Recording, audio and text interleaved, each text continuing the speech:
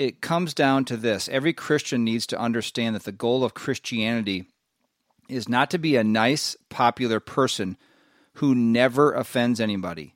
As a matter of fact, Jesus said in Luke 6, "Woe to you when everyone speaks well of you, for that is how their ancestors treated the false prophet."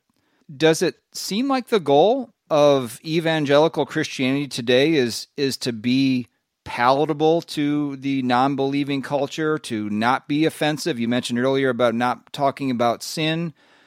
How does this final beatitude, number 8, blessed are those who are persecuted because of righteousness, just completely go against, I think, the mainstream church culture today?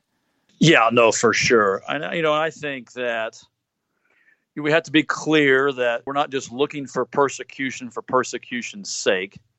You're persecuted because of righteousness.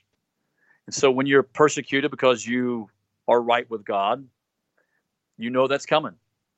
You're going to be persecuted when you want to see righteousness in culture.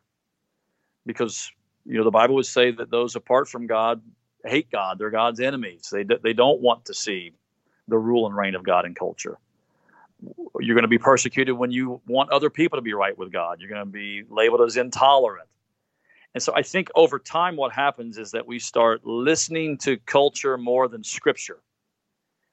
And if you take your cues from the culture, you're going to end up living a very vanilla, generic, unspecific Christian life, where you'll retreat to vague theisms about God, but not a clean and clear passion for proclamation of Jesus is the only way.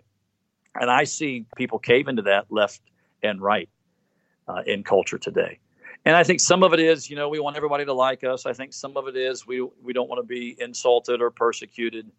I think some of it is we really don't believe the gospel like we think we believe the gospel.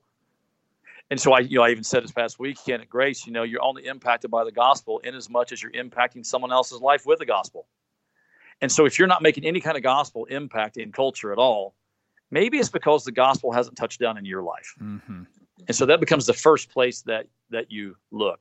And the thing that's so amazing to me, David, too, is you kind of walk through that Hebrews 11, how every single one of those men and women in Hebrews chapter 11, they all experienced unbelievable persecution, flogged, jeered, sawn in two. You read that, it's just unbelievable.